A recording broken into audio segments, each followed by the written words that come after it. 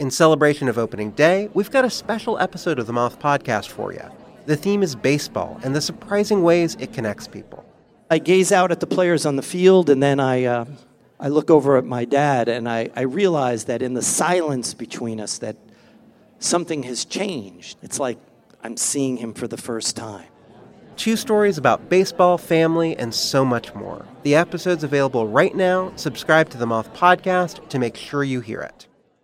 Yeah, there should be some passion. This doesn't have to be boring. You done get bored by baseball? Hey, one thing the game needs is more people like you. Still have grown men run around tight pants. It's Mookie Betts. It's Daniel Bard. It's Steve Aoki. There's Saltalamacchia. This is Brock Holt. Hey, this is John Lester. Baseball isn't boring.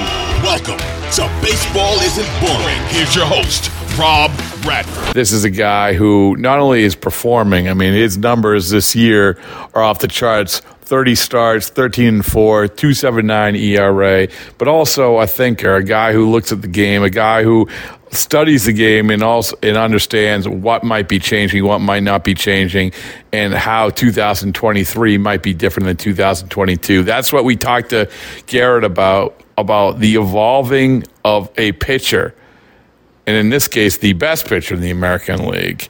In this new year, this year that we've changed that like we've never seen before. It's a good conversation with Gerrit. Hope you enjoy it. Going to keep these podcasts coming throughout the day, throughout the week, throughout the weekend, because you know what? This is crunch time. We're not going to let the foot off the gas. Here we go.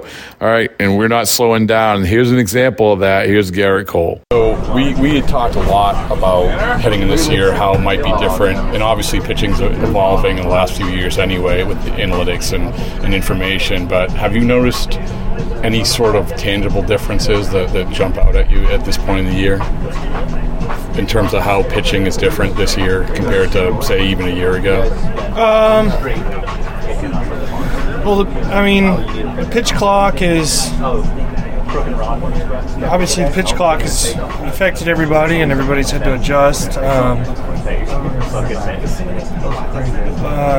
But I don't have anything specific. Do you have anything in mind? No. Well, obviously, like things like for instance, sliders.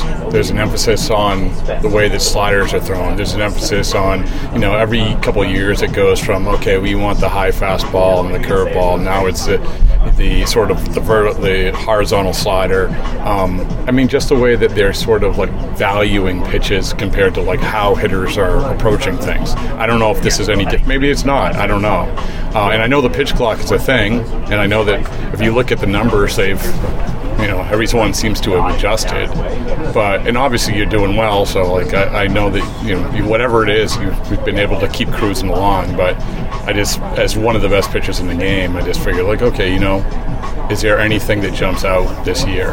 The only thing that I've seen that's jumped out, I think, is there's more balls in play overall, if I'm not mistaken, and I believe that there is less swing and miss overall on breaking balls. I saw that the league's induced vertical break is down, and the changeup and the split fingers are the pitches that are performing at highest whiff rate or swing and miss. But this was a couple months ago, so I don't know if this is held true.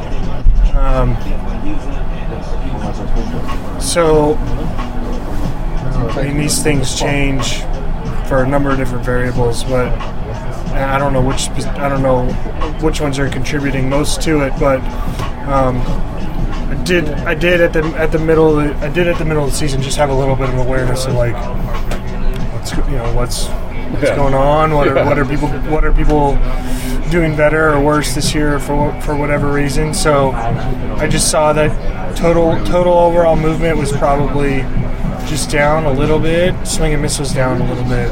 I don't know why those things are happening, but well, we saw coming out of the World Series, I think that because of the shift thing, right? Everyone's like, "Oh, there's going to be more contact." But as a pitcher, did something make you look at it? Did it feel different for you? That it feels different in terms of how they're approaching it. They're looking for more contact. Did that feel any different at all? And I was like, "What the fuck, man?" I think general thumb for the contact is probably contributed to both the shift and the pitch clock just maybe just sort of grinding guys down a little bit, just having to be a little bit more in the strike zone and forcing that type of action. I just think the pace generally dictates that. I don't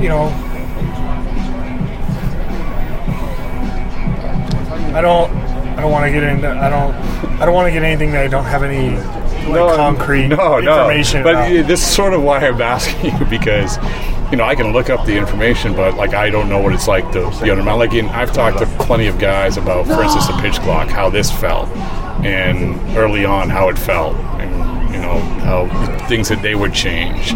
But it seems like so long ago, honestly. Yeah. And same thing with the shift. I mean, I don't know, when I heard the shift wasn't happening, I'm like, oh, it's going to be traditional. But it's really not. I mean, you still have balls hit up the middle.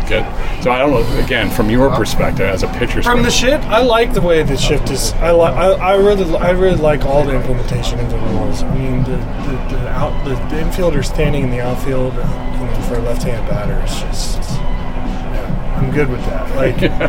And if you need to cover the middle of the field, then you need to have a middle defender with range that can get to the other side of the bag. That promotes more athleticism. So, I generally have loved all the stuff. Did you like it initially? I know, so I also know, the pitching machines are advancing too.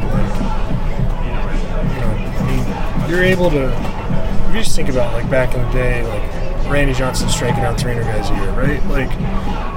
At no point when you go in to face Randy Johnson are you able to set up a pitching machine that A, throws 100 miles an hour, B, from a release point of 7 horizontal and 7 vertical, from over the second baseman's head. And then good luck trying to, if you get that fastball coming, good luck with the breaking ball. So guys, and now you can type in 20 inches induced vertical break at 95 miles an hour. You can move the release point all over the place. Yeah. And you can pair that with another pitch out of the same machine, and then if you're really on top of it, you have this thing that projects the delivery of the pitcher on a screen. I was going to ask you, that's, I don't know if you guys have that, but it was... We do. Yeah, which is an 800 grand. Yeah, we do. So, I mean, there is no substitute for the game, right? Yeah. But, those things have an effect. And I wonder, if it's those types of things that go on behind the scenes with hitters in the preparation of the off season or in preparation for a game during the year, and it's pitchers, watching the statistics of how the league is adjusting, how they're using whatever tools they have to cover certain areas, and it's just always kind of a constant back and forth. And that's what I mean. Yeah. So the sweep, but I throw the same. I'm not You throw the same. I've listened to Bowman talk. He's been here for 2 days. I listened to him talk, and he's very much on everything that's new on the cusp. He's got all of it. Yeah. I'm just where do I need to put my heater? Where do I need to put my slider? That. But honestly, I'm not studying sweeper. I don't care who's throwing sweepers. I don't throw a sweeper. It's muddying up my data by everybody calling it a slider. Oh. So I got to spend an extra 5 minutes filtering all these stupid dots because people are throwing sweepers they call sliders, and they're not. They're different. They're different pitches. So we had on, Richard Blyer. We had him on 15 minutes ranting against that exact thing. Why do they call it a sweeper? It's because the slider, last year, a lot more guys were throwing that, right? But we have to call it, like you said, I guess that's what's changed. Yeah, well, it's a different pitch. Right. I can look at it, I can prepare for a left-hander or a right-hand hitter, And once I can filter it by if I filter it by, like, there are some people that are hitting sweepers and not hitting sliders. There's some people that are hitting sliders and not hitting sweepers. They're different pitches, and the easiest way to filter them is nobody hardly throws a sweeper any harder than 86. Right. So, like, that's a relatively quick filter, and you can just see just a drastic change in hitters' reactions in the data. But you've kept this. You're like, I'm throwing a slider. Yeah, I'm throwing a slider. When I need a sweeper in a couple of years, I'll throw a sweeper. When I need a split finger in a couple more years, I'll throw a split finger. Yeah. I'd throw it every one. Right, right. I have enough problems right now trying to keep it simple. You had mentioned the hitting thing. I have to ask, like, did you ask the hitters about, like, that? Because that's the first time I've set in on myself. Are you? Yeah. Is it so? It's pretty close. It's pretty close. Is it surreal? It's cool.